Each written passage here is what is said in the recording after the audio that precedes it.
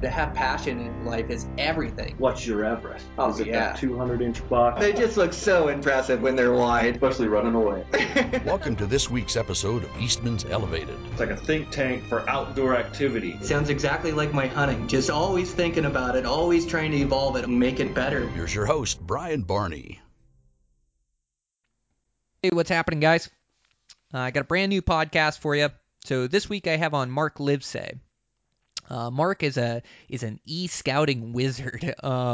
He does a really good job at breaking down units and e-scouting, and he does a really good job of being able to describe it and articulate this comprehensive guide to how he breaks things down.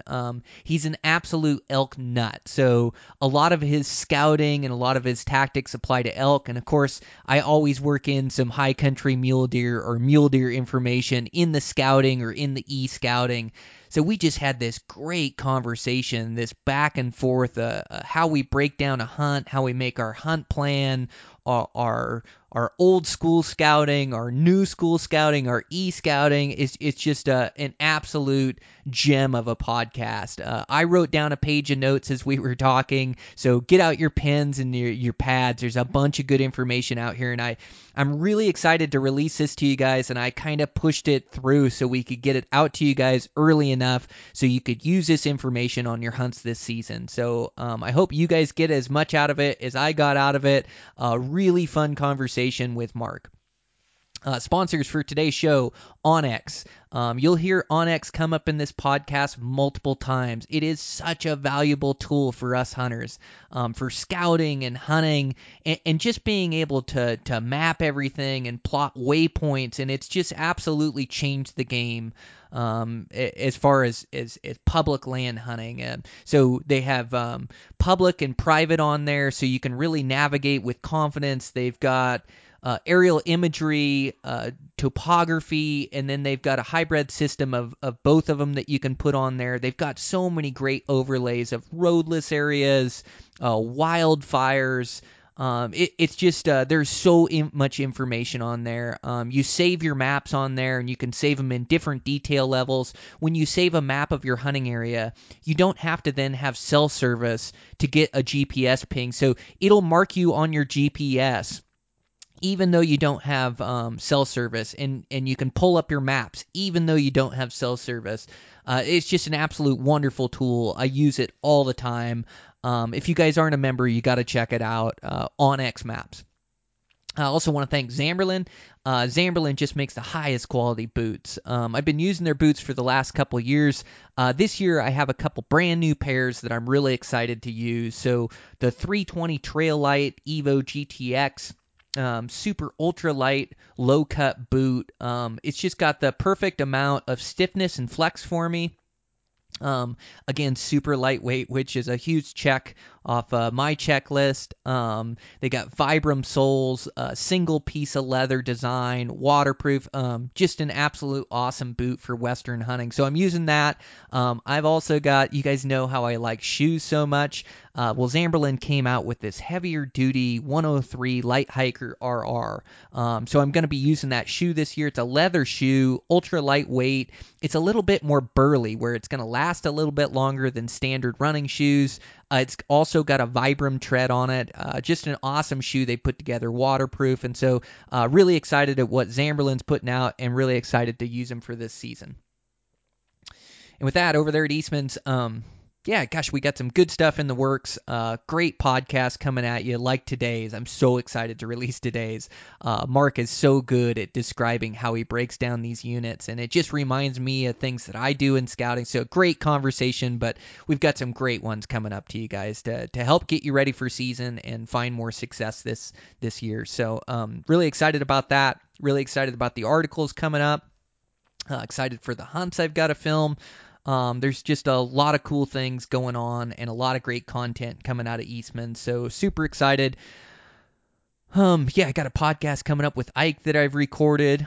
That's a good one. I've got another one with Dan Picard.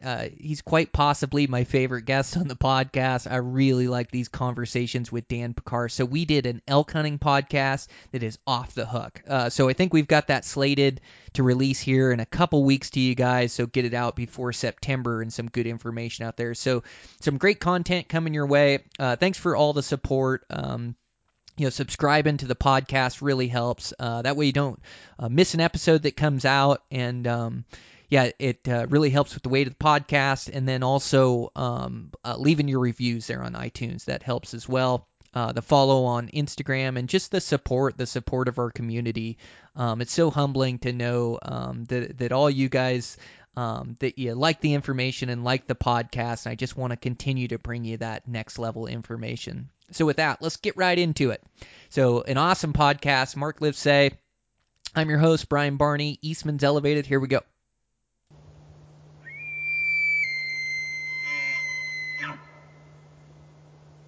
How's it going? Man, it's going really well.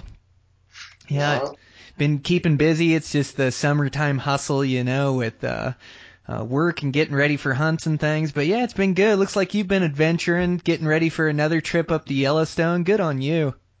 Yeah, I started guiding fly fishing trips in there with my llamas last year. I don't do too many a year, but 2 or 3 times I go in there. It's pretty fun. I like it a lot. Man, good for you. Like a little side gig you can do with the llamas, huh? Generate a little income and do these like backcountry fly fishing trips? Yeah, exactly. Yeah. This one's a 4-day back end. We're going into the Black Canyon spot. So, yeah. Those salmon flies are all hatching in there right now, so it should be fun. Oh, man, that's going to be an absolute riot. Yeah, good for you, man, putting that thing together. So what is it? What is actual, like, your business? I know you rent llamas, and then you also do, like, I was really impressed by all your e-scouting information, and there's also a membership there. Like, can you just break it down to me real quick, what you got your hands in and what we can promote for you? Well, okay, so my real business is I own a company called Ultramax Sports, and we're an event production company. We do marathons and triathlons and bike races and all over the country. And that's my core business, and that's in Missouri. Okay. And then a second part of my business there is I have a company called Ultramax Tees, which is an apparel printing company it goes kind of hand in hand with my event company, obviously.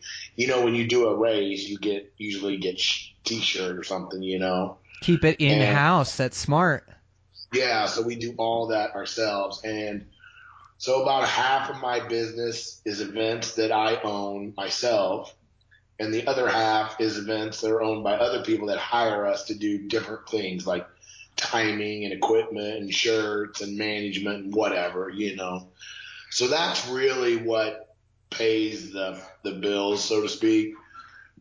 And then 3 years ago, and so I started hunting years ago, obviously, and I was driving from Missouri out west every year for a couple of trips a year.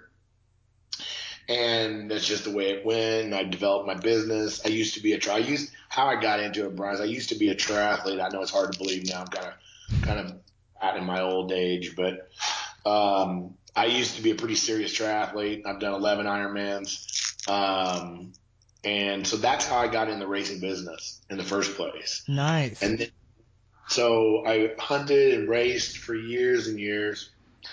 And then I retired from racing in 2007. My business was just getting so big on the event side. Well, the event business, it's all weekend work.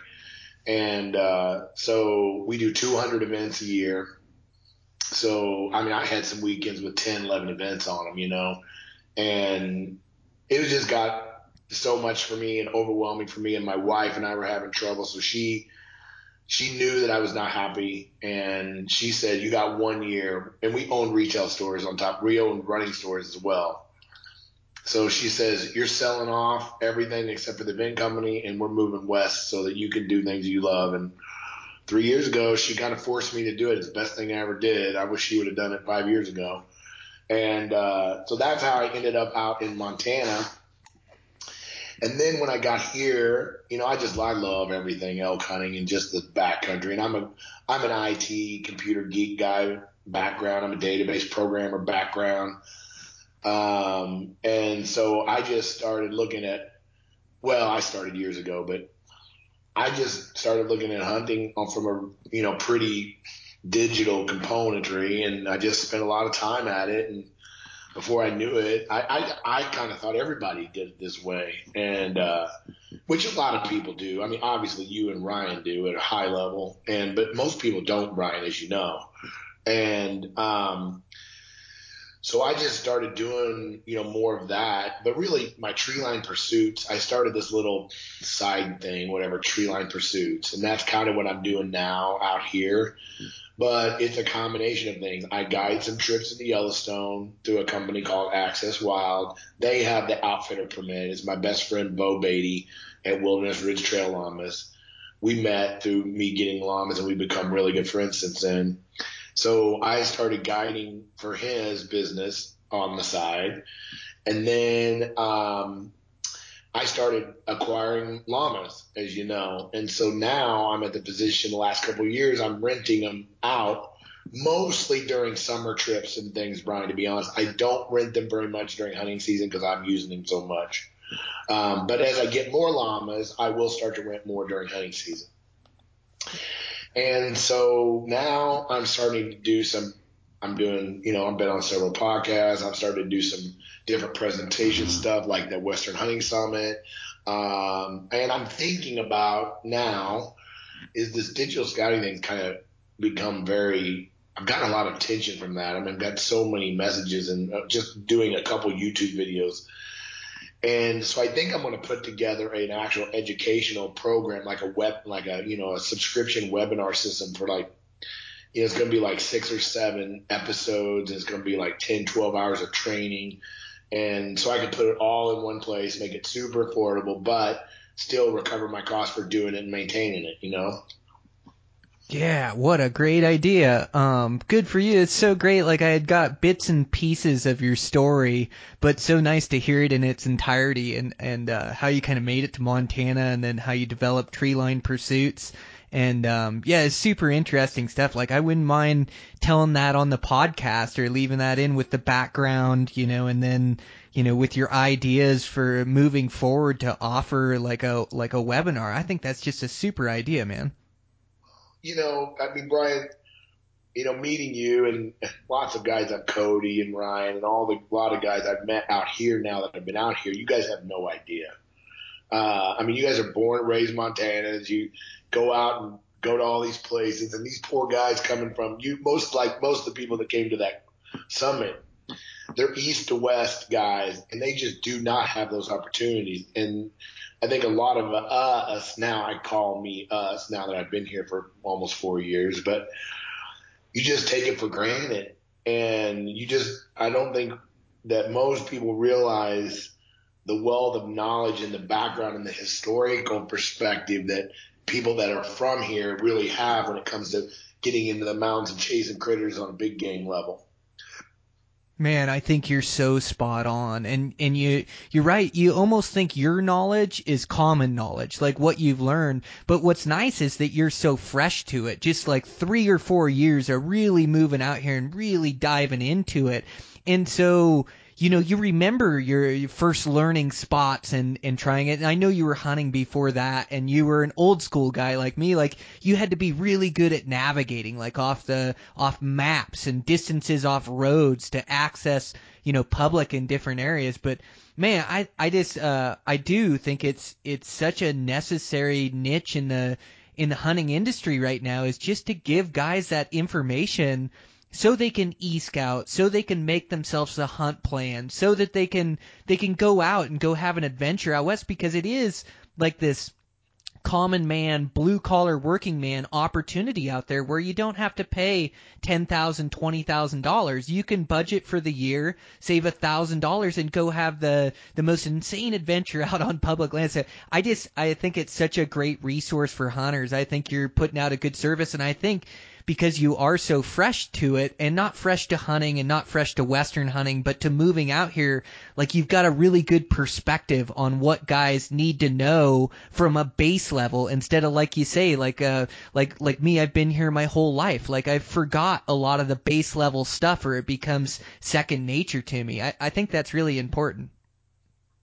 Well, and it's just like anything. I think that, I started, like you said, I mean, I was checking out topographic maps at the library, and, I've been elk hunting. I think I'm not, I always say third. I think it's right. I think this is either my 30th year or my 31st year of hunting elk. So I've seen it from the days when Google Earth didn't even exist. I believe it or not, I posted a picture one time. I've still got a lot of my old GPS units, but I've got a GPS unit that's like 9 inches long. It's got a big old flip screen. It takes 12 batteries. It'll last about an hour.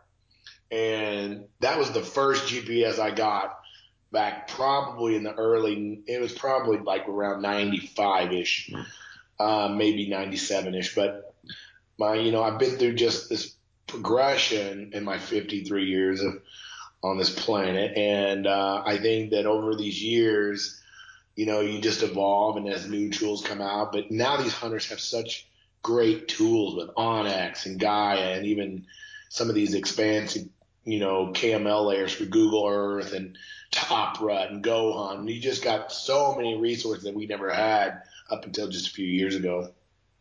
Yeah, right. So you're more aware of it, not because you're new to it, because 30 years definitely isn't new. You've been hunting elk and coming out here and doing it for a long time. But yeah, you've evolved with the times, and as these new tools came out, you've implemented them in your scouting and in your hunting.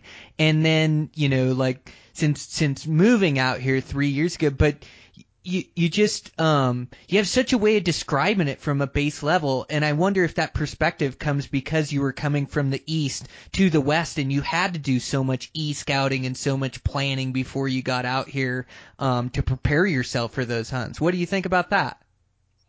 Well, that's exactly it. I think that another thing that people that live here, like even me, last year I spent 108 days in a tent, and I hunted the entire month of September except for 3 days. I hunted the entire month of October except for like maybe 4 days, and then probably two and a half weeks of November, and 5 different states last year. And now I'm just blessed to have that. But when you get 7 days, 10 days, like most of those guys that came to that hunting summit, that's what they're getting ready for. They're trying to get ready for their 10 days in the mountains. Man, I can't tell you how many hunts I've personally been on, or that nothing's really going right until you're 4 or 5 days in, and you kind of start figuring things out. And then you really got a couple of days of hunting before you start worrying about killing something, not being able to get it out in time to get out. You know how it goes. And that's just really the bottom line is a lot of guys, I think, the limiting thing for a lot of guys coming to elk hunt, not so much money. When I talk to guys, it's not so much money, maybe not as much nowadays as it used to be with the economy like it is. It's pretty good. But it's just where to start, where to go, how to even approach this thing. And, a lot of these guys just tell me they find it depends on your personality, but they're just not comfortable jumping in the car, just driving out to some mountain range and just doing it. And that's how I did it when I started. I had no clue what I was doing. I just decided I wanted to go elk hunting, and I just drove out here and went in the mountains with not much of a plan. And it was great, but I think if guys had a few, not that I'm trying to get more people out west, but I have a passion for it because I wish stuff like this would have existed when I was doing it. And, I have a lot of Missouri friends. I'm a big whitetail hunter, obviously, from Missouri. I've killed some really nice, really super whitetails in my time. And so I still have a lot of friends back in Missouri. And then now that I'm out here, I usually have 2 weeks that I have Missouri boys out here hunting with me. And it floors me every time they come out, just how, even after a couple of years, how little they really actually know. And so anyway, I'm doing it because I love it. I have a passion for this whole digital. I just love the technology, and there's nothing better, Brian. Just, is finding a place on Google Earth, really dialing it in, really scouting it out, and then rolling in there and elk being everywhere. It's just great. It's very rewarding. Oh, it's the dang best. Yeah, there's nothing like it. Yeah, you're so right. So that's really interesting what you were saying, is that the biggest hurdle guys have is just like deciding on a place to hunt or figuring it out, or that getting started. Like, that adventure is out there, and out west we have some of the most amazing adventures that you can go embark on for very inexpensive, like for a high country mule deer, for a Coues deer, for a Rocky Mountain elk, or whatever it is. No matter where you live, like, it's feasible to go out and have a quality experience, but guys are just overwhelmed with it, with how to pick areas. And so you're taking it from a base level, and I guess that's kind of where I want to start, is like just e-scouting and just tap into some of your knowledge and have a conversation back and forth about a couple of these things. So, like, let's start right from there. So a guy wants to do an elk hunt out west, or wants to do a mule deer hunt out west. Like, the first thing I always say is for guys to pick a state. Like, how do you go about it? What's your starting process, Mark? Yeah, picking a state is important. For a lot of guys, I think, unless they really have thought through this, Brian, and really have planned for years for this, they're pretty limited to a few states, obviously. I mean, you're pretty much limited to giving a shot for New Mexico because there's no points. It's just strictly a lottery. You've got Colorado always as an option. You've got Idaho if you don't wait too long. You've got Montana about 50% of the time nowadays, it looks like, 50 or 60% of the time. You've got Wyoming every 2 to 3 years. I mean, when you're looking at elk, primarily elk. I'm a big elk hunter. I paid so close attention to your mule deer talk. I'm a rookie when it comes to mule deer. I'll get to that later, but so I'm primarily an elk chaser. I mean, that's where I really I love it. And primarily a bow hunter. I do some gun hunting with some friends and take my wife sometimes, and I'll go if the season's open. And but for the most part, I really love bow hunting. So anyway, when I get started, I started out in Colorado because it was always easy to get tags. The public land's a lot easier to navigate there. You don't have as many private land issues, but you got a lot of hunters. I mean, it's probably, I don't know what the numbers are. I haven't looked at them recently, but I'd say 2 to 3 times the number of hunters we have in Montana for the same amount of public land, virtually 30 million acres. So, if you don't mind dealing with people and working around people, Colorado's a great option. And, they've got tons of elk. Obviously, they got more elk than any state. And, but they've also got more hunters than any state. So it comes, those two come together. But, I think it's what time you can go. It's if you have a comfortable with a spot, or if you have friends that are comfortable with a spot. But most people, I tell them, if you're strictly just wanting to hunt elk and you want to have a quality experience, you want to do it as cheap as possible for your first time or two, Colorado's a great option for that. I usually advise people to really look close to Colorado for those reasons. Now things are changing. Colorado's raising their fees and over the years, and everything's starting to equal out. But, those are the states. I mean, I usually tell everyone, obviously Oregon has some over-the-counter tags, but there's quite a few hunters in Oregon as well. And it's a long drive from east out there if you're driving. But Idaho, Montana, Colorado, I always throw my hat in for New Mexico. I think you're crazy for not applying for New Mexico with the strictly lottery system. My 2 biggest elk I've ever killed will come out of New Mexico. Oh, I'm dying to get a tag out of New Mexico. They have not given me an elk tag yet, but I'm getting more aggressive. I'm going to end up with one of those. But you made some really good points there, Mark. So, like for an elk hunter, and you're an elk hunter and love hunting elk are a little bit tougher to draw tags for because they're limited and they're really sought after. And so you're right. If you want to elk hunt, it's not about saving up 10, 20 years worth of points. Like you go elk hunt, like go get them where you can get a general season or an easy over-the-counter tag and put yourself in a place with good elk population. So I think you're right. Like you go to where you have contacts or like where you know some people, maybe know a hunting area, or maybe it's just a state you like. Like Colorado is a great state, like you say, because they have such high elk populations and they give a bunch of over-the-counter tags and a bunch of different units.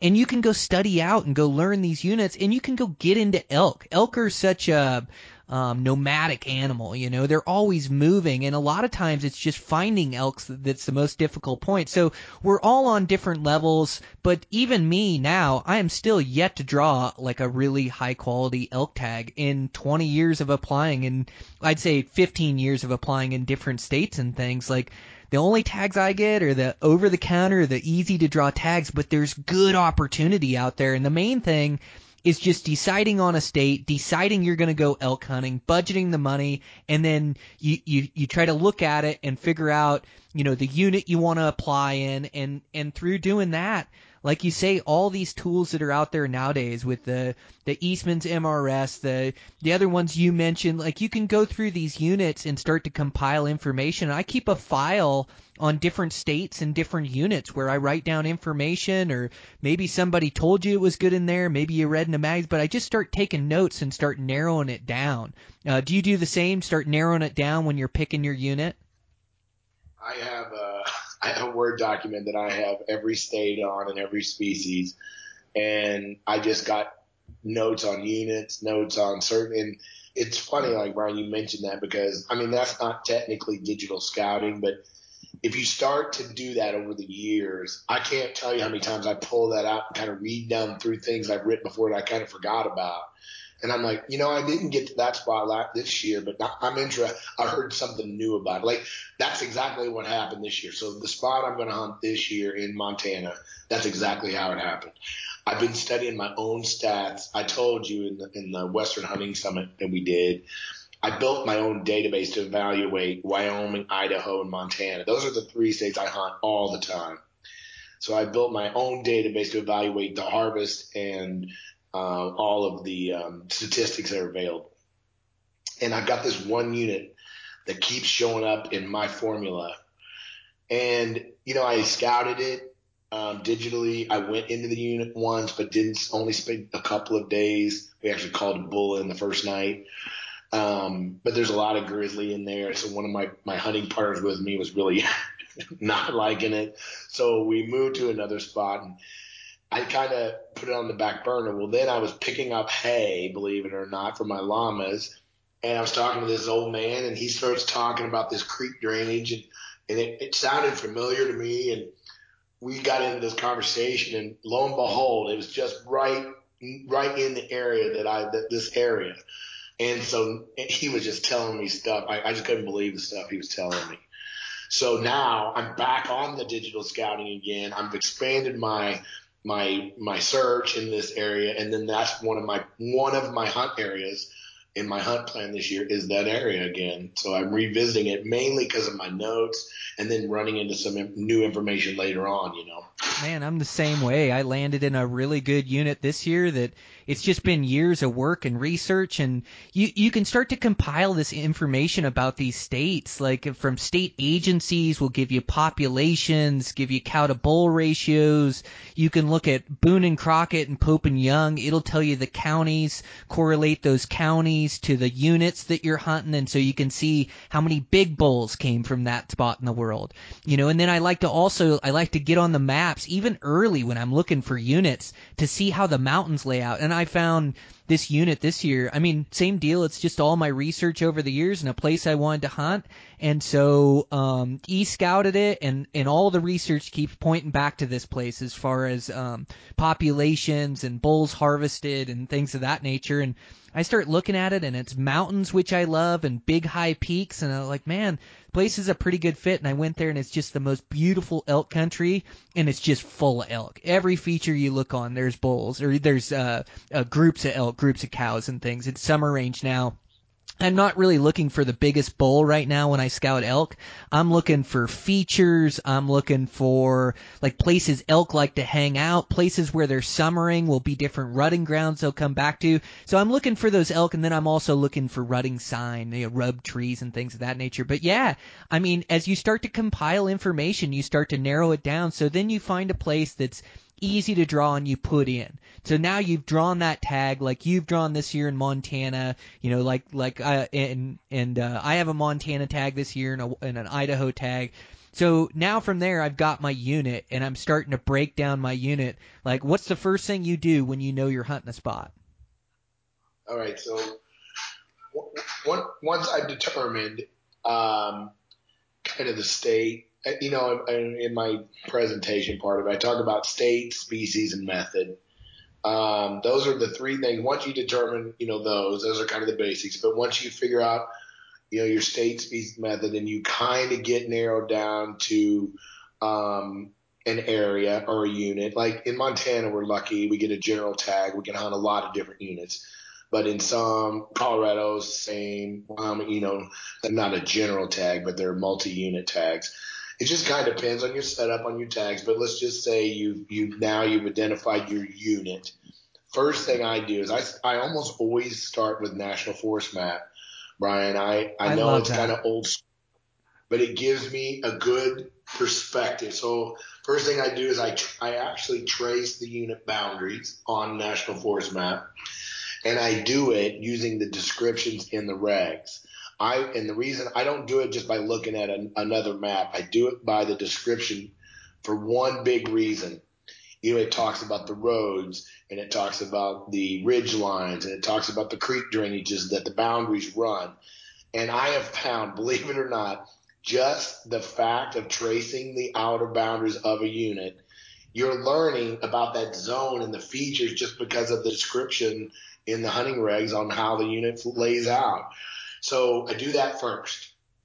And then the next thing I do is I look at what I call identify all the points of pressure, pressure points.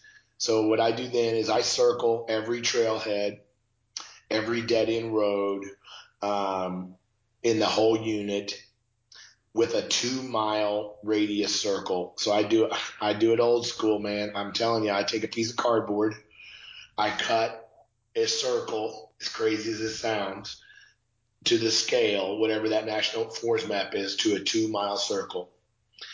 And I circle all those things with a 2-mile circle. And then I take another cardboard circle, the same format, and I use a 1-mile scale, and I do a 1 mile around all open roads.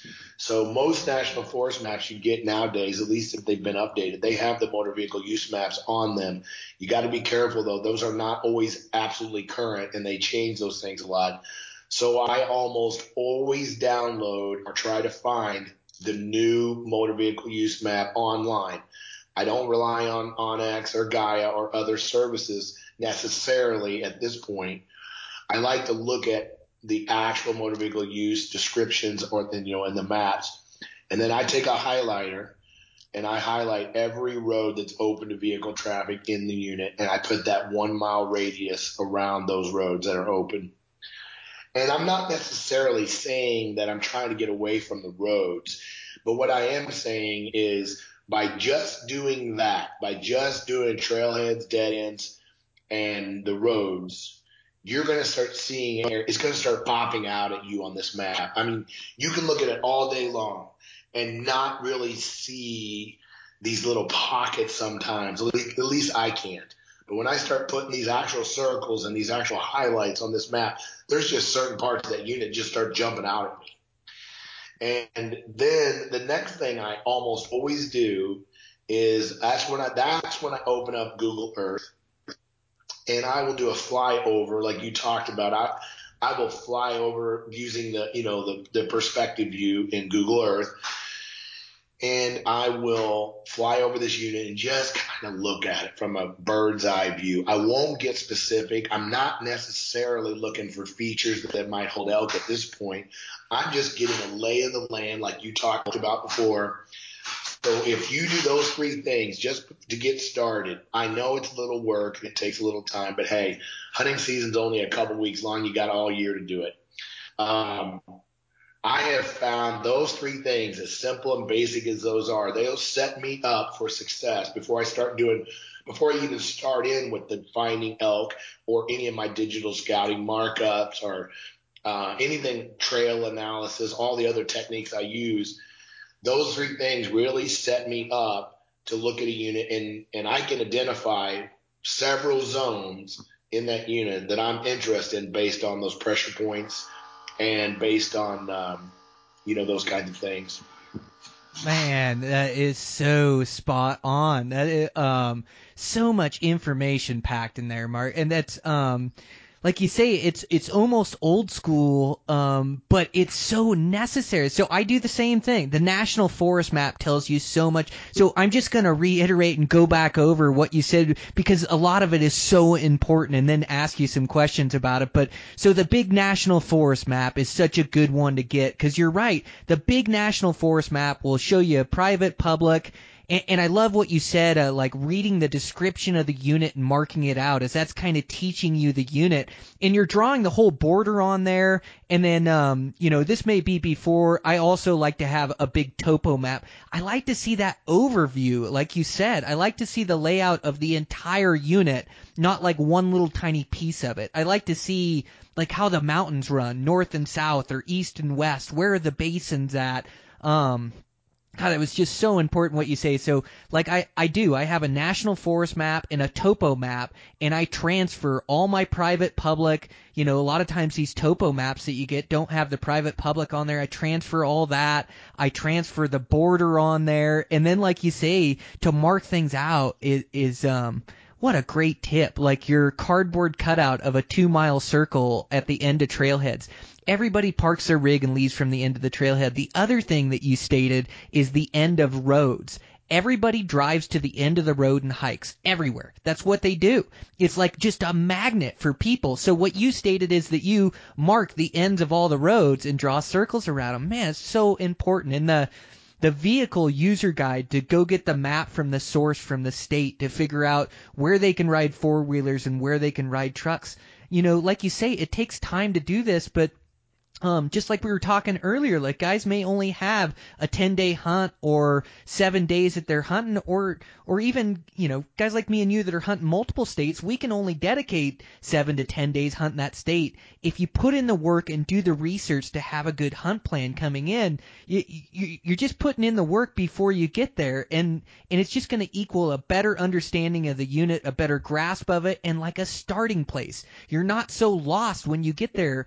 All of a sudden, this big picture with these circles and a mile from each road you're highlighting, marking the open roads. Like you say, you start to see the country that's void of pressure or little pockets of country that are going to be conducive to you going in there and finding critters. I love your approach, how you break it down like that, Mark. There's so many good tips in there. So you get that national forest, you've got it all marked up. You haven't started marking feeding features, bedding features. You've just looked at Google Earth. You kind of know how the mountains are. You know where every road is. You almost have the unit memorized. Is that when you start to really break it down and look inside, those little pockets of country that don't have pressure, where then you're looking for all the necessary food cover, vantage points? Is that the way you go about it? Yeah, so, I established those zones of pressure. I call it, that's kind of my term for it. And, Brian, people get all worked up about this all the time. That what I'm saying here is, can you find elk right next to the road? Absolutely. Can you kill elk next to the roads? Absolutely. Now you are more extreme even than me, but, I'm 53 years old. I've done a lot of sports in my life. I'm in pretty decent shape, but I'm not in Brian Barney shape. And it's going to be hard for me to get into Brian Barney shape at 53 years old. I know my limitations. That's one reason I have llamas. Number two, I love to hunt unpressured elk. I love to call them. I like to be in the middle of them. I like to chase them. I don't like to look up and see two dudes working down on an elk I'm working on. I just prefer to hunt on more, let's call it less pressured elk. So when I say I'm looking for these isolated spots, I'm not saying that you can't car camp and hunt elk. That's not true. You don't have to backpack and, to hunt elk, but it's the way I like to do it.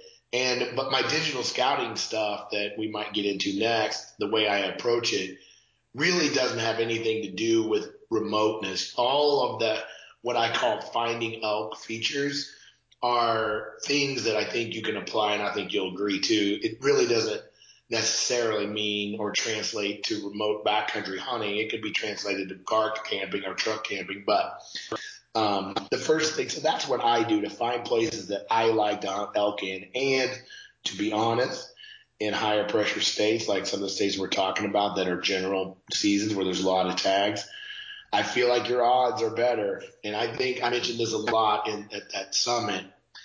The way I approach elk hunting, everything I do when I look at elk hunting is based on increasing my odds.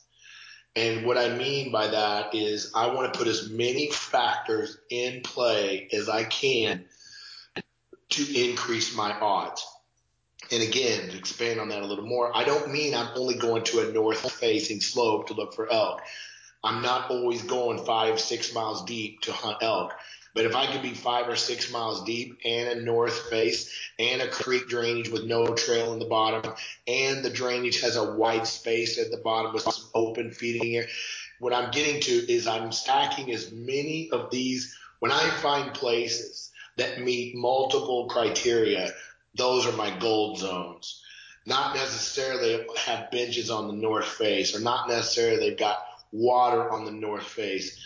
But when I see a lot of these added up, if that makes sense, Brian, that's what I'm really starting to, when I start getting into the actual digital scouting analysis, I'm looking for stacking as many odds in my favor as I possibly can. Oh, that's really interesting. I like your approach and evaluation of it.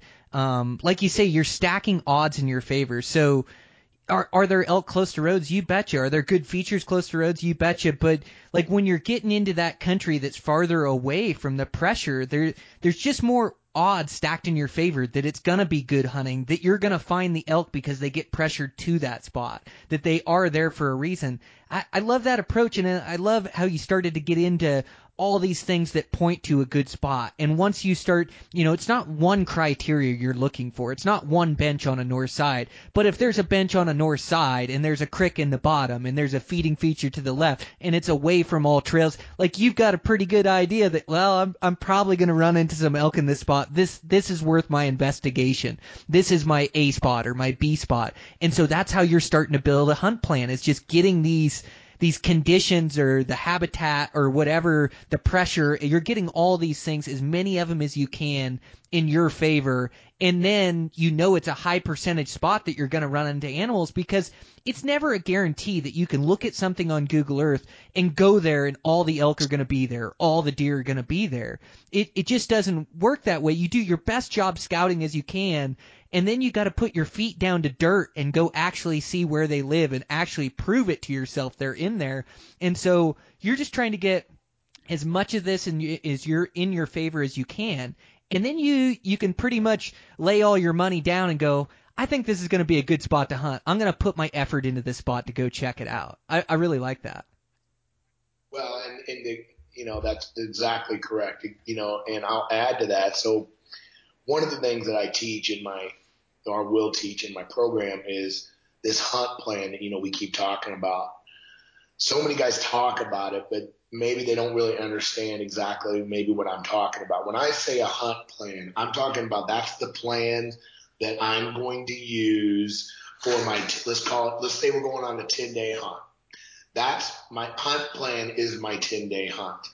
Now, what the critical part of what I think is in with my hunt plans is hunt areas. So inside or incorporated into my hunt plan, I always have 3, and I'm trying to do 5 separate hunt areas go into my hunt plan. And what I mean by that is a hunt area for me is a place that I could do my entire 10-day hunt in.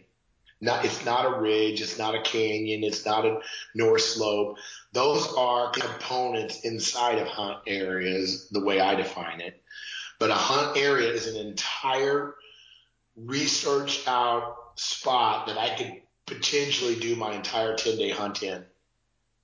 So basically there's plan A, B, and C, D, and E if you want to look at it that way.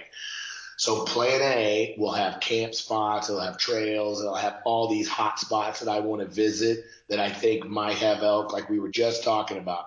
But each hunt area will be developed separately and independently, and they'll have all of the points of interest, all the glassing spots, all of the bedding, the places where I want to spend my time, call from, check on, whatever, I'm going to have it all laid out ahead of time. I have found that when you're on the hunt and you're dehydrated and you're hungry and you're worn out, you just don't make good decisions and you don't remember things very well that you've thought of when you were back at the comfort of your desk.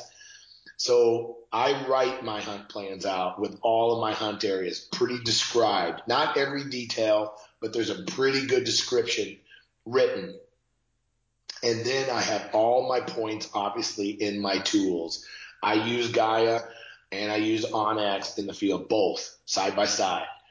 I have all my stuff in there as well, but I always have my written version.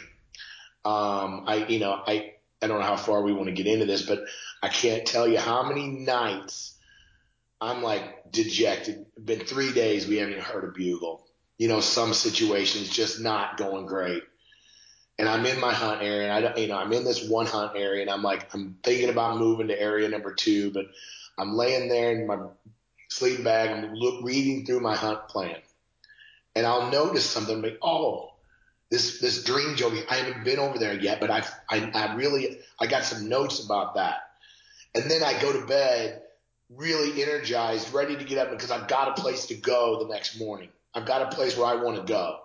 And I get over there and lo and behold, there's elk in there. But when you're trying to do this at night, you've got your phone up at night, you're trying to figure out where you're going to go the next day, you're trying to put points in. I just don't think you're that productive doing it. Now, that doesn't mean I don't do some things on the fly. Of course we do. But the more advanced planning I can do, the better. I like to hunt off trail. I spend a lot of time talking about off trail hunting. So many hunters they just get almost like hypnotized by trails. They walk in the trail, they bugle from the trail, they walk out the trail. Whether it's a heavy use trail, light use trail, it doesn't matter. I mean, it does matter, but the point is I try to spend a lot of time off trail. Well, if you're going to do that, you have to really have your navigational plan worked out. How far can you be from camp when it gets dark? How can you get back to that trail? Do you got any terrain features? Are you going to be cliffed out? Is there a route that you've got to keep in mind to get back to, your camp or how you're getting? So I like to hunt off trail a lot. That's another reason I love llamas. They're very good off trail. But if you're going to be off trail, I feel like the better planning you've got, the better off your success will be. Mario, you absolutely hit the nail on the head. You're talking about the things that you're discussing with your hunt plan and the feelings you have on the hunt are the feelings we all have. You've just tapped into it and been able to describe it. But that's exactly right. Like having that written hunt plan, having those 3, 4, 5 different locations. I've got more locations than I can even get to on a hunt as my hunt plan. And on the hunt, like when you get into an area and you put all that effort in and you don't find elk in there, like you say 3 days, you're dejected. Like your mood is negative. Like you're not doing your best scouting right then and there, and you're not making good decisions. Everything which you stated. But when you have a hunt plan and you've looked into these different areas and you have vantage points and you have water and you have ridge lines you want to go walk, all of this, like all of those little micro spots within side of a big 10-day hunt or a big area. Man, that is so important to have, because your confidence gets rattled. Either you run into hunting pressure, you don't find animals, it doesn't work out. Like, if you have that hunt plan, you just jump down to the next thing. And you're right, sitting in your tent, it energizes you when you look at it, and you can think, okay, that for instance, that drainage, that you look back at your hunt plan, you're reading it at night, and you go, God, I never went over to that drainage. I thought that looked really good. And I marked this vantage point and this timber. Like, all of a sudden, you have to be positive in hunting, and all of a sudden you're like, man, I think there's some elk in there. And so all of a sudden you go to bed energized. You're up before light the next day, and you're hiking back into that canyon to go see if there's elk in there. And that time it worked out for you. It doesn't always work out every time. But if it doesn't work out there, then you're to the next trailhead or the next hunt plan. But always having multiple backup plans and things that you can reflect on, like you say, that you're thinking about when your brain's firing at your house, at your desk, in the evening, whatever it is. Putting that time scouting, man, does that pay dividends once it comes down the hunt. There's so much important information that you included in there, and making a hunt plan is so important. I keep the same thing. I've got a notebook with each state I'm going to hunt, each hunt I have going on, and I just list down, and I do a written hunt plan exactly like you, of where I'm going to hike in, where I'm going to be, and of course I leave room. I love adapting and evolving on the fly, or adapting on the fly, we'll say, adapting to real life conditions that I'm seeing in there. And then sometimes, I may adapt even from my hunt plan, but that hunt plan's what got me there and got me started and got me to those vantage points. And just doing that work ahead of time, you almost can't do it in real time. You're just almost lost, or can't wrap your brain around it, or you're not in the right frame of mind, or whatever it is. But doing that ahead of time and then having it written on paper, you just never seem lost on a hunt. You always have a next place to go. It's just so important, Mark, what you're saying. Well, even to expand on that a little more, is having these hunt areas developed. So how many guys do you know, or how many times have you been, in your past, you get invested in a spot, you put all your marbles in, you go in, it just is not what you think, but you don't have a good option. I've seen guys, they just continue, they will just stay and burn up all their hunt days on the spot that just is not holding elk, because they just don't have a good option lined up. They don't really know how they're going to get there. They haven't downloaded their offline data in their OnX, all these things. Yes. If you don't have it ready, you're going to resist moving, and you're just going to waste your days. I go into an area, I don't know what you do, Brian, but I don't give it a lot of time. I'll just be honest with you. I go in there, especially during the rut season when they're bugling, I'm in there, I'm walking around at night, spending a lot of time in the dark, listening for elk. I'm in there, I'm looking for sign. If I'm just not getting it, I'm moving to more points of interest. But if I've worked my way through my hunt area, I don't start revisiting it. I'm on the road to spot number 2. Me too. And I just don't – that's just not the way that I like to do it. Now, could elk move into an area? Of course. But I find that during archery season particularly, there's obviously pressure archery hunting, but it's just not the kind of pressure like with rifle season. And I just don't think those elk get pushed around as much. The rut is so overpowering for them.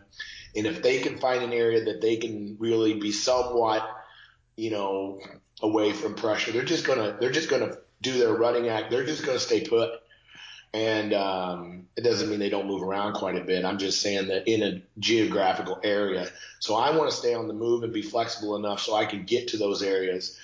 And, I hear a lot of guys, well, they're just not bugling. No, they're not. They are bugling. They're just not there. You can't hear them bugling where they're bugling from. Yeah, that's it. They just get invested. So many guys, and I'm not being critical of it, they just get invested in a spot. And I'll add one more thing. If you do, it's surprised me so many times when I've worked on a hunt plan and I've got 4 areas, 4 hunt areas that I've got in my arsenal, that my number 4 spot, by the time I'm done, I'm so energized by my number 4 becomes my number 1. because as you work through it, you'll just start, the more you look at it, the more you spend time with it, I don't get invested in number 1, 2, 3, and 4 right off the bat. I evaluate all 4 of them as objectively as I can. I try not to, well, this is my number 1 spot. This is my number 2. I know it's hard mentally, but I try not to, when I'm doing all my digital scouting work, I'm trying not to pre-label my hunt areas. I let it develop. As I work through all my process of finding elk, I've got about 10 steps I look at. But when I look at all the features, it continually surprises me how I originally thought this area was my number 1. But then I'm like, oh no, this is the spot. And then I'll rearrange those hunt areas, when I get closer to being completed. It surprised me how many times. But if you don't spend the time to develop 3 or 4 hunt areas, you're never going to experience that. You're just going to keep looking at the same spot and keep motivating yourself on that one spot without anything to compare it to, if that makes sense. That makes complete sense, and I think that's a mistake that I make. I start favoring spots.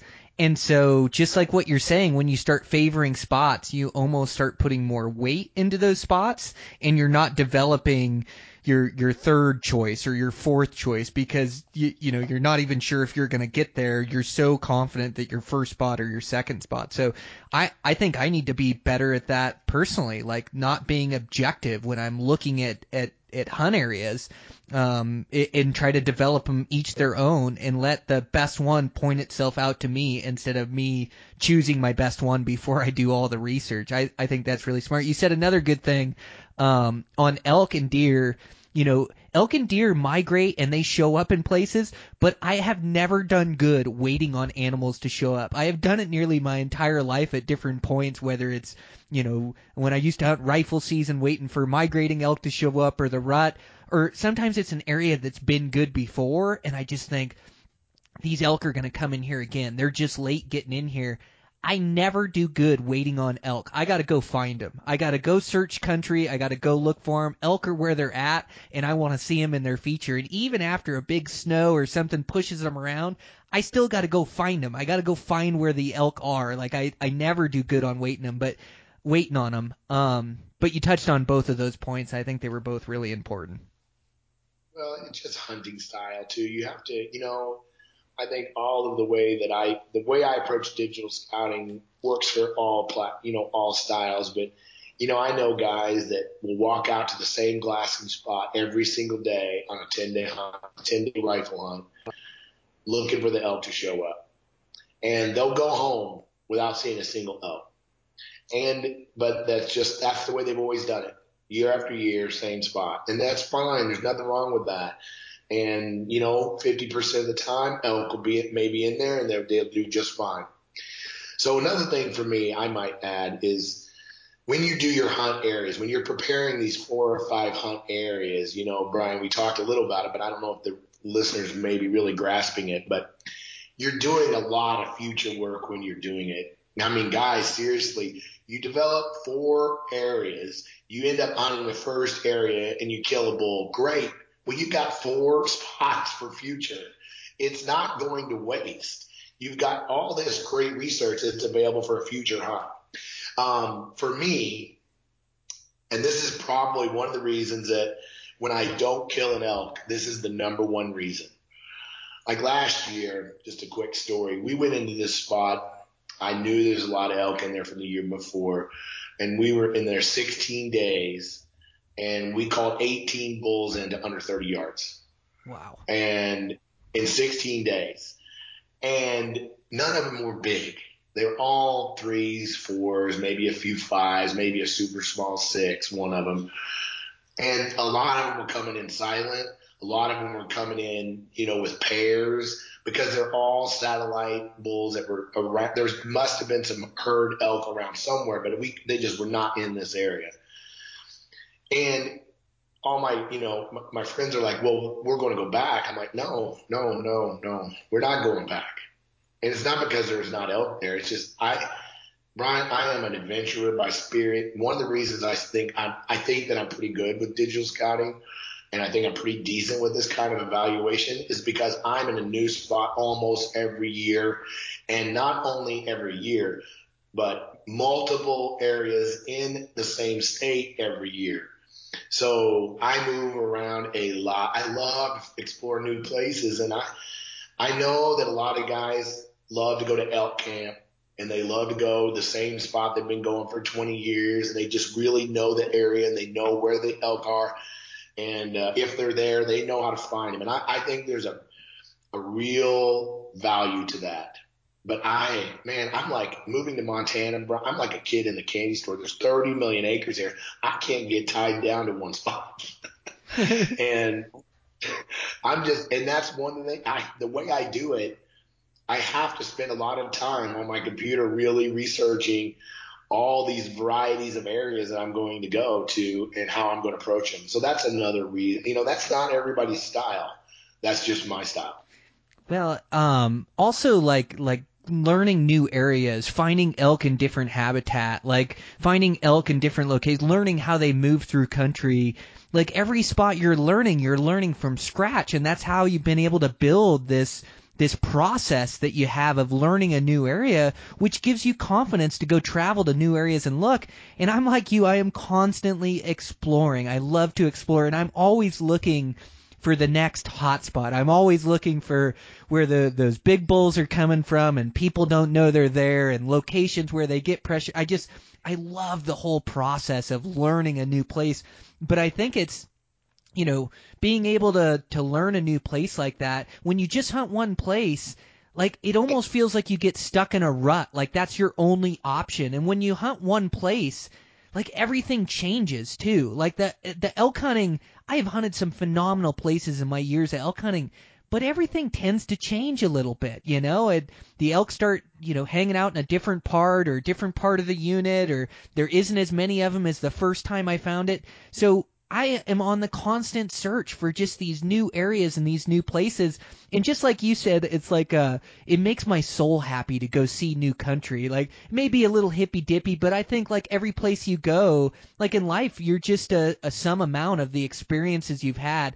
And there's some feeling I get from finding new places and then finding elk in those places or game animals in those places and having it come together and learning it fresh. Like that is so exciting to me, and it's what I love about hunting. So I kind of mix some old spots with the new and old units with the new, and even when I'm going back to an old spot, I'm not hunting it just the way I used to. Like I'm going there with new information and new drainages I want to go to, or a new vantage point, or a new basin I want to get. Like I'm always exploring, but I think that's what helps build our skill set and gives us the confidence to be able to go to other states and other units and go explore and find this really good elk hunting that's out there.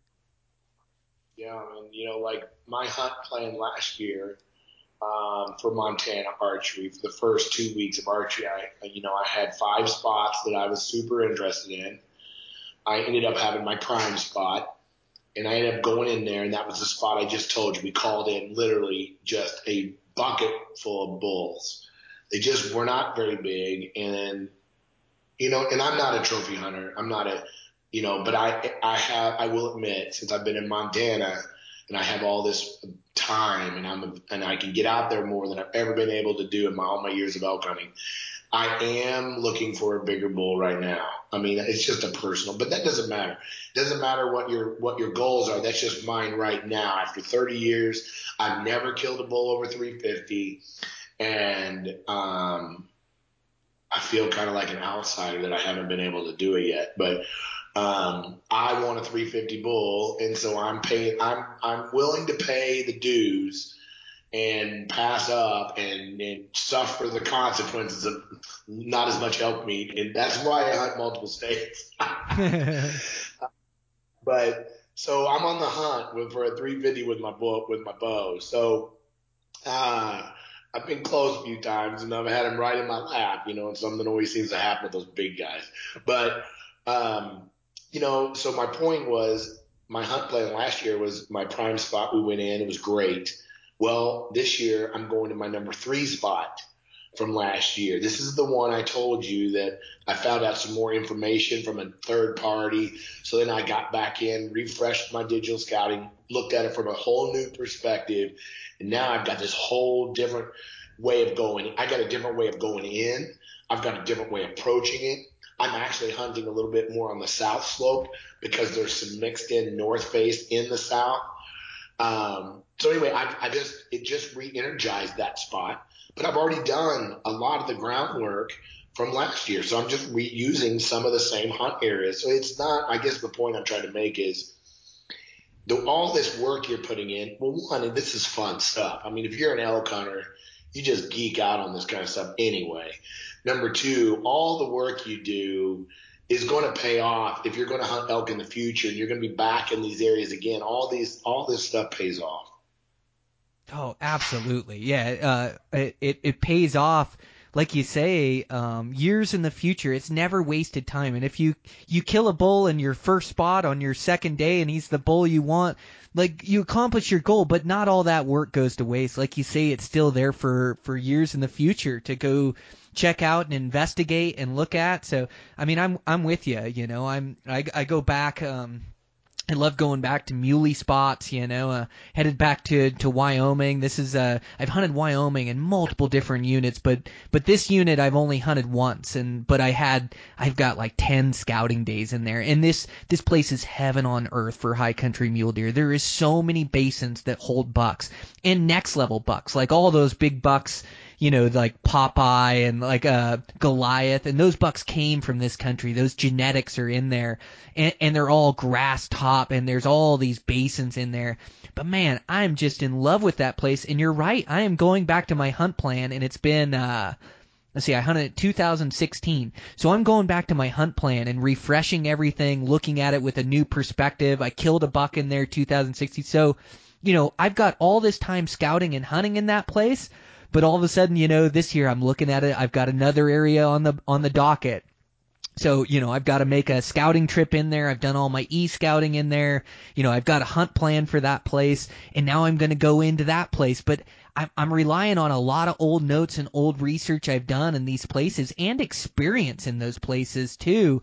But it does give you like a fresh perspective when you go back to it, because that was 2016. I have 3 more years of knowledge. I have, you know, the experience I had that season. So it's so fun to go back and revisit your old notes, old research, and add to them and kind of get reinvigorated to go back into some of those areas. Yeah. Well, Oh, did I lose you, Mark? no, I'm here. Oh, okay.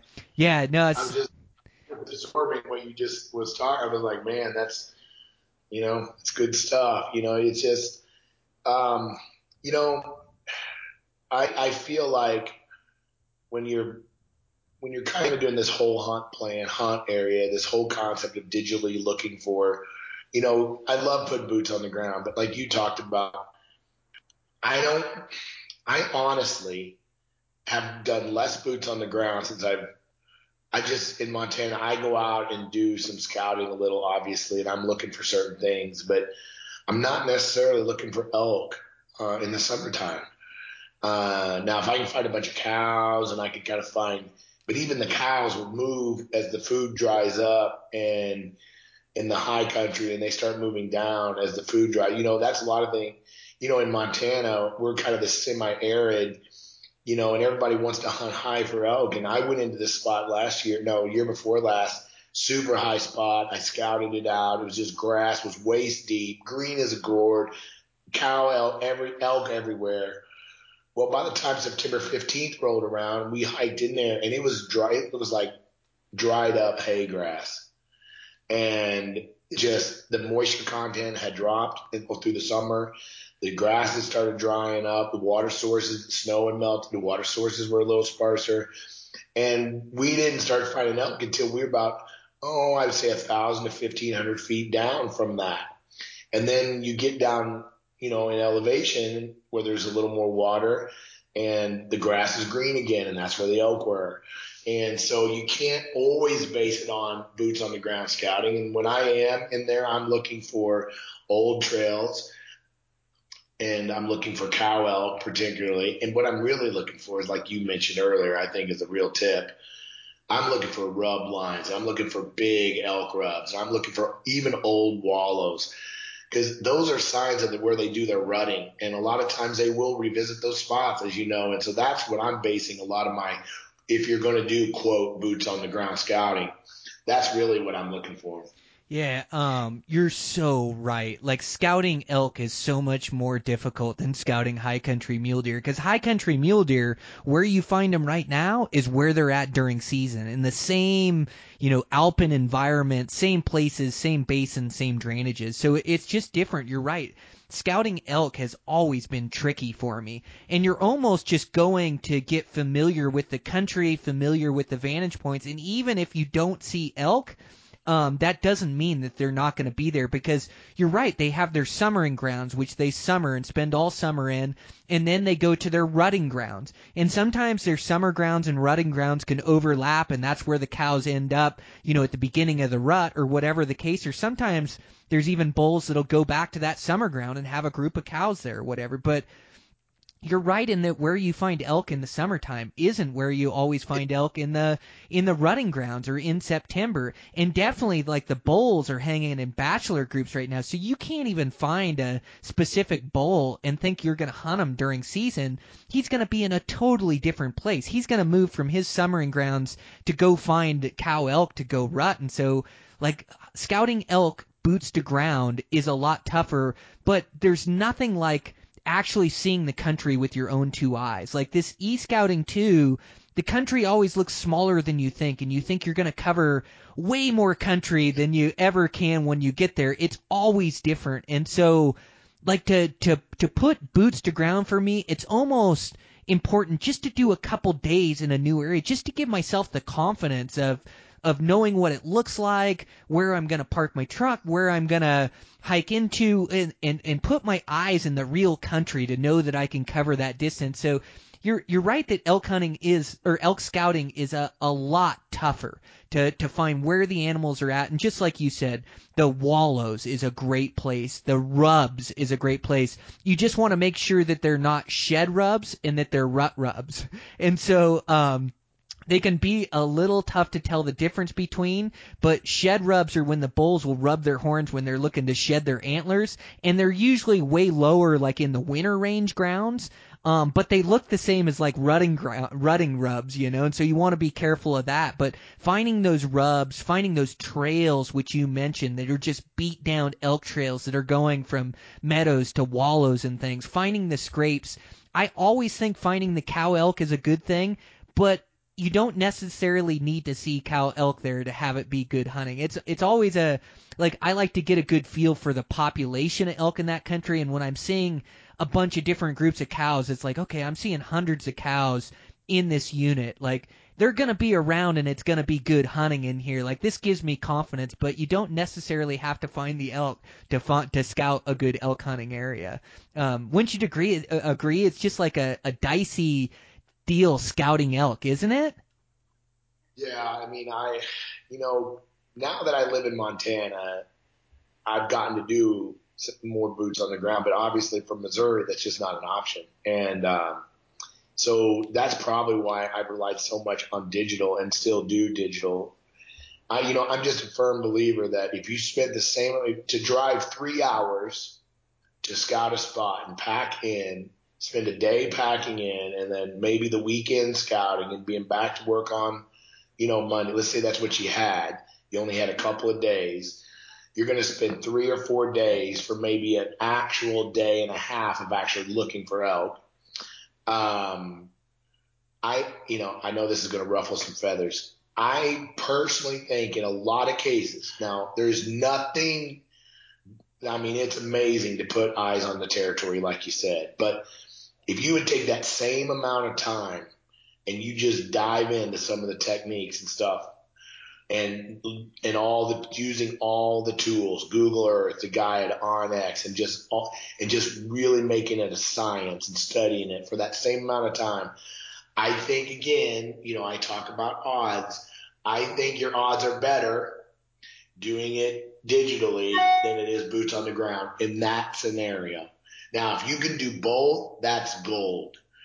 And I talk a lot about at the summit expectations, when you get into digital scouting, before you can even get started in digital scouting, at least in my opinion, Brian, you said it, you made me think about it, was you have to understand your limitations. You absolutely have to come to grips with it, and you can't exaggerate. If you're a 5-mile in hunter on a 4,000 foot incline, that's what you are. You're not a 10-mile hunter. And you don't scout and don't look at places that are 10 miles deep. You're wasting your time. Concentrate on what you can get to, what you can physically hunt, and you'll find out there's elk there. And if you're Brian Barney and you can do 10 miles with a backpack and still get an elk out, that's another story, but that's not everybody. And so, I think that a lot of guys run into a lot of trouble when it comes to digital scouting, Brian, because they're like, oh, this spot looks good, this spot, without really thinking and really analyzing it, what the elevation is to get there, how good the trails are to get there, how much cross country they're going to have to do, and the temperature and the weather, if they do kill, all these factors. And then you've got the sheer factor of what I like to call hunt fatigue. Every day that you're in the backcountry hunting, getting up early, going to bed late, eating less calories than you're consuming. After several days of that, your hunt reach, so to speak, starts to dwindle. You can't get as far as you used to be, and you can't. And people, if the best hunters I know face reality in that realm, they understand where they can go, and they develop their hunt around that. If it's a car-based camp, then you develop it around that. But there's not much sense with, if you have 50 points in your OnX and you can only reach 20 of them, you've pretty much wasted your time with the other 20. Oh, you make such a good point there. Everybody's an individual, and you have to cater your hunt plan to what you can do and where you can get to and what you can focus on. I think that's such a good point, and I love how much you believe in that e-scouting. That I love what you stated at the first part of that comment, where you said that you put that same time into e-scouting as you put boots to the ground. You're going to learn just as much or more. And man, I just think you're right. When you can dive into the scouting like that and really break down that unit and really figure out where you want to go and have a solid hunt plan, it's almost like you know that place by heart. You know all the places you want to hit before you ever show up. It's just so important. And I love mixing the two, and I love a little boots to ground. But, too, just like you're stating, we're all limited with time, and we've got so many hunting days. And in the summer, I'm trying to get my house chores done. I'm trying to make money at construction. I'm trying to spend quality time with my family and my daughters and my wife. I can't be gone every weekend or every week all of scouting season and then all of hunting season. I've almost got to save my days for hunting. And so, I can sneak out here or there, and I can go do a scout, or maybe a weekend I got them gone, or I love to be in the woods. I love to get these scouting missions in, but I'm just trying to balance so much that I can't put my emphasis on my scouting days. I got to put my emphasis on my hunting days. I've got to get stuff done and then go hunt, but I can put in that time on e-scouting, building that hunt plan and understanding that unit, and just be money ahead. So when I have my 10 days to hunt, I've got it all nailed down exactly where I'm going to go and what I'm going to hit and what I'm going to do. I just think that's so important coming into season when you're not flying by the seat of your pants. So many great points there, Mark. You're just a wealth of knowledge. You've really broke down this e-scouting and have such a good understanding and grasp of it and can explain it so well to guys. Well, I think that, I don't know, I don't always know the best formula, for all this stuff. I just know that I stick to a very common theme, and I know I say it a lot. I sound like a broken record, but stacking these odds is just, a really important aspect of the approach that I take. But I will say, boots on the ground, one more thing, and I don't mean to bash this. There's nothing better than being out in the backcountry. If you've got the time to do it and you can get them, by all means. But the realities of boots on the ground is, even if you go in there, Brian, now not necessarily you, so to speak, but an average guy You're going to scout in there. How much ground can you cover in a day or a day and a half on a week? I mean, really?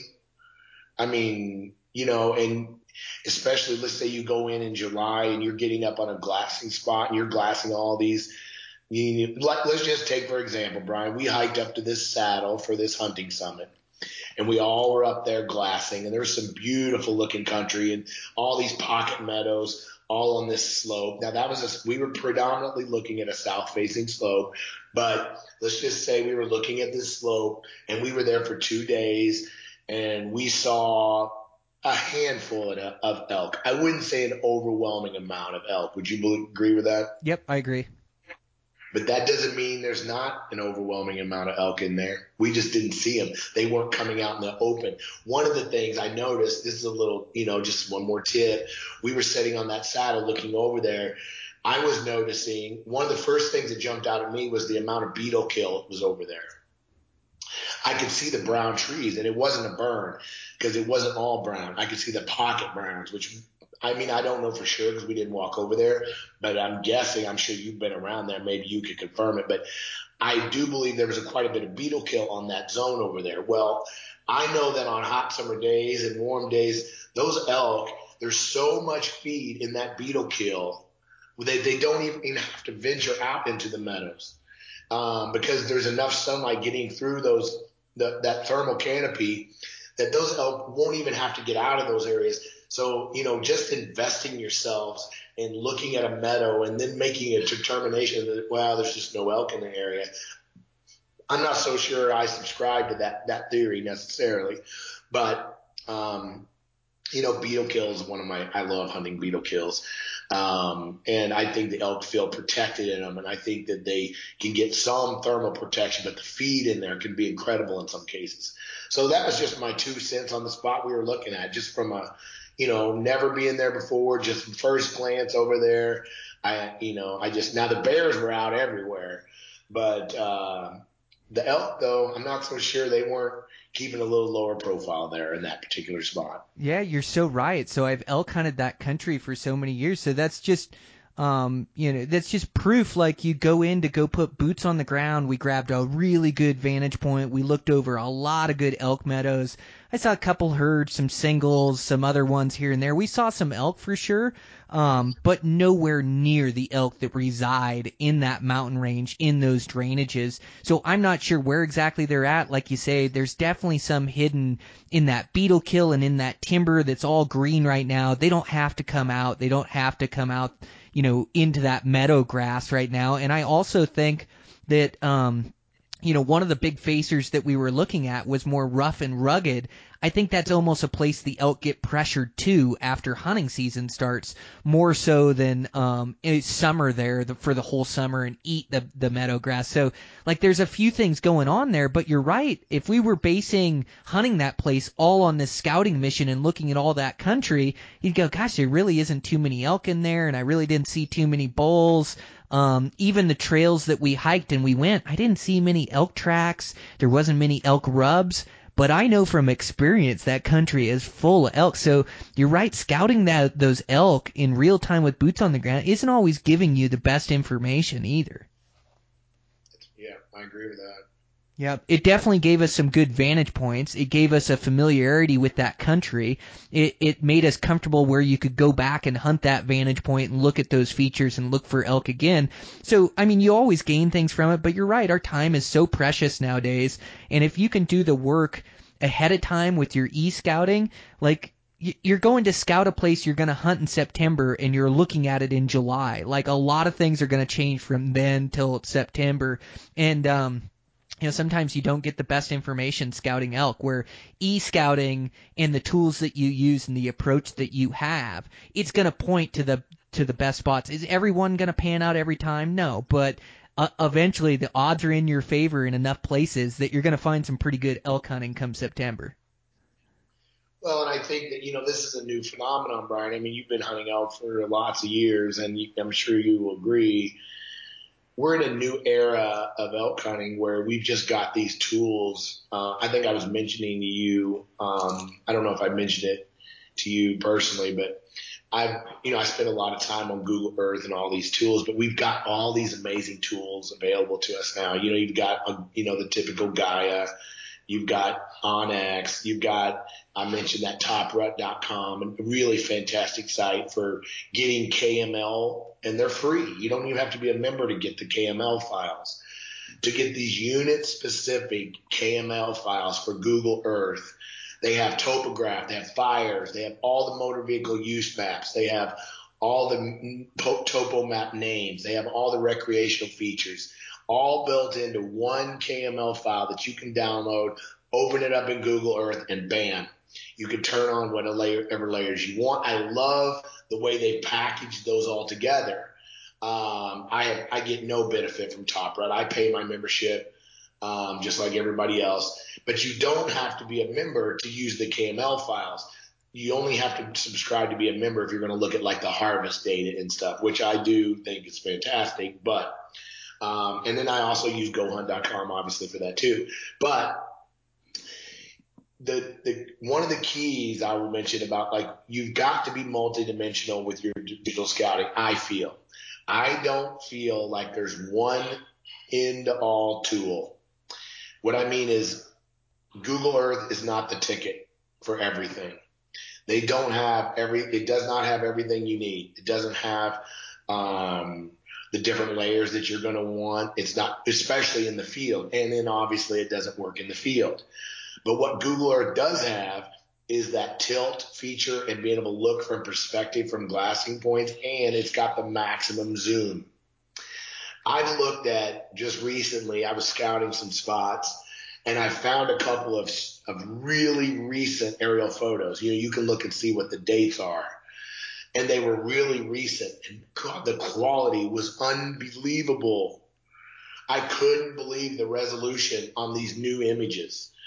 And so, Google Earth, as they take more photos and they get access to this data, it just gets better and better and better.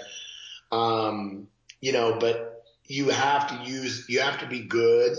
And if you're going to do it at a high level, you have to learn how to adapt and use Google Earth and the different KML files to accomplish your task. You have to be able to be proficient maybe at Onyx, because they've got the best private land layers there is. And then I like Gaia because it's got real USGS vector topographic map. You can look at the actual topographic view layer, which I love topographic maps. The raw topographic map layers. Well, Onyx doesn't have that. They have a hybrid version of Topo. It's kind of they've got Topo, but it's not the pure USGS version. So my point I'm making is I'm not picking one over the other, but I'm using them all three and becoming, quote, a master at those three. And that takes a little time, I realize, but that's all things that are going to stack the odds in your favor. Yeah, I think you're right. Like, being able to use all the different tools available and get good at them. Because you're right. Like, Onyx, and I love Onyx. I use it all the time. I love how you can save and catch your maps. They have so many good overlays. There's so many great tools you can use. And I love that you can go from topo to aerial imagery with topo. So they've got so many great things there. But you're right. Then you go to Google Earth and all of a sudden you can switch the image. And so you were talking about dates and the newer dates and the high resolution. Like me, I like looking back through old dates. And even though the resolution isn't as high, it shows me like where the feeding features are. I can tell what the difference between rock and meadow grass. I can tell where they're really super lush. The other thing I can tell, and you got to be careful, with mule deer, but I can see trails in the high country. I can zoom in and see backcountry trails that they're using at 12,000 feet. Well, that gives me a pretty good idea that those bucks have been using that for, hundreds, if not thousands of years in those trails in that backcountry. And so, yeah, I've got a pretty good idea that that's where muley bucks like. And so, using all these tools and getting really good at all these tools, and then also, using a bunch of different sources to get your information, like using the state agencies, their information that they'll give you. And some of these state game agencies will give you so much information about the units you want to hunt, populations, and they're trying to help you to have a positive experience. So using them, using like you say, the other programs that are out there, the Eastman's MRS, I've learned so much through that over the years, just learning good units and a place like it describes the hunt and the ruggedness and the amount of public, private. It shows success. Like you just compile all this information into your file, and then you start to come up with where you want to hunt. And I do think it is using all these sources. I think that's important what you're saying. And then you compile all the information and then go to the spots that you like, and that's how you find the next hot spot, I think. Well, and we haven't really got much into it today. Maybe we can do it on a future podcast. But once you do all this we've talked about today, you've done your core, you've found your areas, you started looking at it. Then, really what you got to start looking for is the features. You like to call them features, those features that hold elk. Evaluating, kind of just give you a summary of what I talk about. The first one I always look at, I think I mentioned this in my seminar, was I always evaluate the trails in my area. And what I mean by that is and again, you got to use Google Earth to do it. Like you mentioned about the mule deer trails. I look at every trail that's on the topo map. I look at them in Google Earth and I zoom in everywhere those trails cross meadows. And I try to determine if I can see the trail, I know it's been used. If I can't see the trail, I know that it's at least lightly used. And I just tuck that away. Those are important. You can tell from Google Earth if a trail is heavily used by horses or not. It's not that difficult. And so I evaluate trails. Next thing, I always evaluate meadows. I've got a lot of rules about meadows, but one tip I'll just mention is a meadow that's of any size that's within 2 miles of the road, and particularly a meadow that has a trail running to it. I don't even look at it. That doesn't mean there's not elk there. But again, I hate to sound like a broken record. I'm playing an odds game, and the odds are a meadow that's of significant size, that's 2 miles from an access point, that has a trail to it, is going to get a lot of activity from humans. So I just stay away from them. I look for string meadows or pocket meadows or high elevation basin meadows, canyon bottom meadows, side slope, 30-degree slopes, really serious slopes with benches meadows. Those are the kind of meadows I'm looking for when I do my digital scouting. Canyons, creeks, and drainages, I evaluate those all. Those are very important parts of elk. I look for north-facing canyon walls that have creeks in the bottom, that have a wide space at the bottom, looking at the contour levels. I found that elk prefer these canyon bottoms that have a little bit of width to them, not these vertical side ones. And then if you can find them that have open patches in there, along the creek, is just gold. And I'm also looking for canyons and creek drains that are in fires and in beetle kill areas, because those are the areas that seem to get the vegetation back first, and they're the ones that seem to have the best thermal protection for the elk. So I look for that, and again, looking at the odds. Fire zones, obviously, that's a hot topic right now. We've got so many fires, and there's so much controversy around fires, but they certainly create some prime habitat for elk. But I'm finding that elk are getting into these fire zones like after the first year. I mean, it blows my mind. Sometimes I'm even wondering what they're eating. And but I'm finding elk all over these things. And it's just like the drainage won't burn, or a ridgetop won't burn, but they're using these meadows, using these fire zones to get to those spots. Logging areas, that's another spot. I'm really picky about logging areas. I'm less interested in logging areas because of that road access usually. And a lot of times in the historical, they were clear cut and they grow up so thick, they're hard to hunt. But they are elk magnets, or they can be, in the right time and the right, things. And we already talked about beetle kill areas and sparse timber, but again, just slopes and benches. I mean, there's just all these factors that you're looking for that, you described as elk features.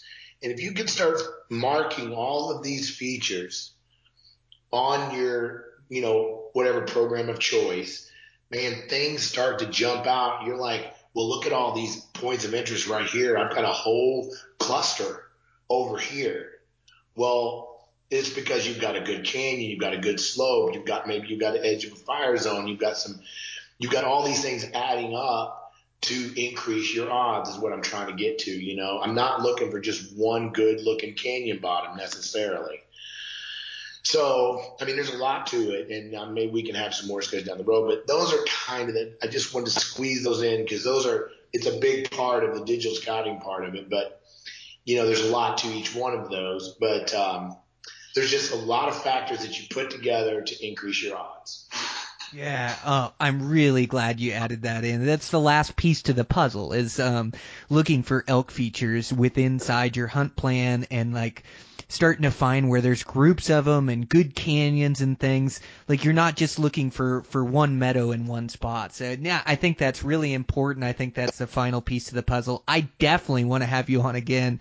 Mark, you're just an absolute wealth of knowledge. I just love the way you approach e-scouting, and I love the way you're able to describe it to guys too. So this is really going to resonate with their listeners and help those guys make a good hunt plan this season. I just can't thank you enough, man. I really enjoyed the conversation. I've got a page of notes here.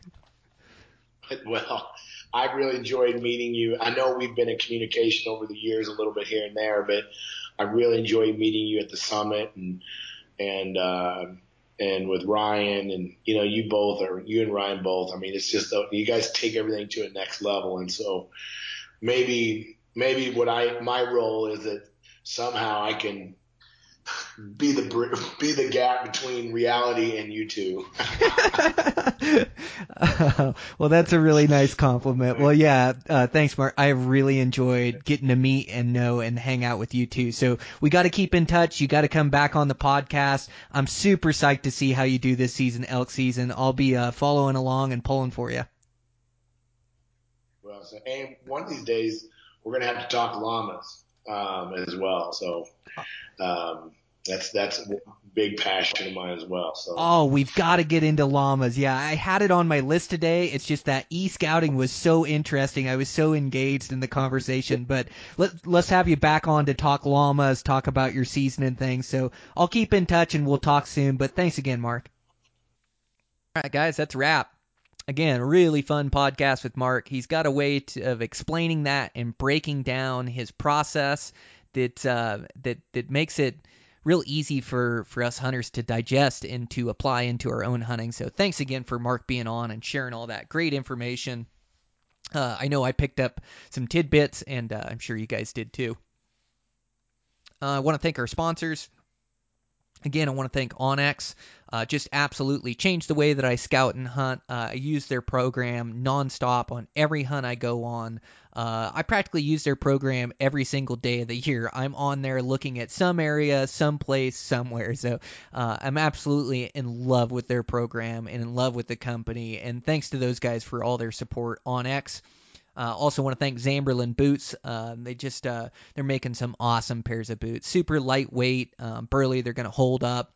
The perfect amount of stiffness, Vibram treads. So this year, again, I'm using their low cut boot, which I'm really excited about. Where did I put my notes here? It's a 320 Traillight Evo GTX. Just a great piece, a boot. God, super lightweight, waterproof. Single leather design. These things are just going to trek all over the mountains for me and hold up to these western hunts. So I'm really excited about those. I'm also excited about my tennis shoes. You guys know how I love shoes. They've got the 103 Light Hiker RRs. I'm going to be using those this season as well. So, yeah. With that, just get my stuff packed here and get out. Always a lot going on when you're trying to get out for a hunt. So I'm trying to get these podcasts done and out to you guys so we got some good content while I'm gone. Got my articles turned in yesterday. My girls and my wife and my two daughters, I'm going to take care of my dog. I think I mentioned it, but God, my dog is just not feeling right. I thought he hurt his back or something, and I couldn't figure it out.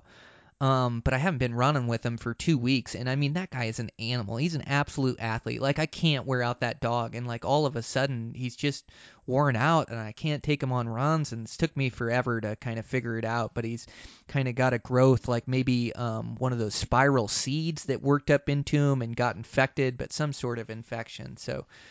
Anyways, not to bum out the podcast, but he's got a little surgery today, so the girls are going to look after him. It's just on the forefront of my mind. He's part of the family, and God, my best running partner. I have so much fun running the mountains with him, so I've sure been missing him here these last couple weeks, and we're just trying to take good care of him and get him healed up. So I saw surgery went good today, got that thing all removed, and so the girls will be taking care of him. I'm sure he'll have a cone of shame on so he doesn't open up his wound or whatever. But, yeah, I'm just looking forward to getting my dog back and getting his excitement back and enthusiasm and ready to get my running partner back. So yeah, I'm pulling for my dog. Hopefully everything turns out all right here. But, yeah, getting really excited. I'm going to take off and do some hunting here. The girls will take care of him. Really pumped. I'm getting together with a good group of guys. Gonna go chase mouflon and axis in Hawaii. It's just so fun. I've got hooked on hunting these axis over the last couple years. It'll kind of be the tail end of the rut, but I'm sure I'll see some good bucks and have some chances to make some stocks and hopefully earn an opportunity to loose an arrow. And really got hooked on these mouflon a couple years ago. They live in this super steep, like almost jungle environment. And some open country too. There's some open, like almost desert, dry country up in there that these rams like as well. Really rocky and rough. They're super switched on. Their eyesight is just second to none. Like I thought antelope do have good eyesight. They have some of the best eyesight. I think these mouflon have better. They're just a small little sheep. It's going to be a super challenge, but I've got multiple days, and we're going to go chase them around. So hopefully I can put an arrow in one, or one of my buddies can put an arrow in one. So just super excited. It's going to be a great time, all packed up, ready to go. So this will kind of start off my season. So that's what I got going on. So I got my gear packed. I leave here in 2 days. I got another work day tomorrow. Today I'm going to try to run out, shoot some steep angles, get my run in, get in the sauna, make sure I'm getting my heat work for Hawaii. It's going to be hot. I have never used so much water in my entire life as when I'm on Hawaii. Usually 32 ounces will last me anywhere in the Western Mountains, and I know I don't need that much water. That's 32 ounces isn't that much, but 32 will get me through a day anywhere. I kept doubling my water in Hawaii, so that I brought 32 the first day and ran out or ran short, and so the next day I brought 64. I thought I'll have plenty. Well, then I ran out at 64. Then the next day I brought 128. And I was still adding water. I think I still added a water bottle after that. I was starting to carry like 140 ounces with me for a day of hunting. It's just crazy. The humidity there and then the heat, it just takes it out of you. But really looking forward to it, getting together with my friends and then doing some good bow hunting. So I'll try to capture everything, try to put together an Instagram story for you guys so you can join in the hunt. And, yeah, we'll just keep getting out this good content. I'm going to try to record some podcasts while I'm there. My buddies are just great hunters, great bow hunters, and we got a couple other guys joining the group, so should be able to put together some good podcasts. So that's the last thing I have to pack up here is all my podcast gear, my recording equipment. I might have to get an extra bag to bring it. I mean, it's not that much stuff, but it's just I just got to bring it. You just have the chance to get a good recording. You sit down in the evening and we might have some good harvest there. So, yeah, just going to bring everything, try to get some good recordings. And like I say, those guys are just a wealth of knowledge. So, yeah, I'm really looking forward to it. Thanks for all the support, guys. I appreciate it. Support of the podcast, support of the IG. Yeah, with that, I'm going to get my stuff done and get out of here and get on a plane. But I'll check in with you guys next week.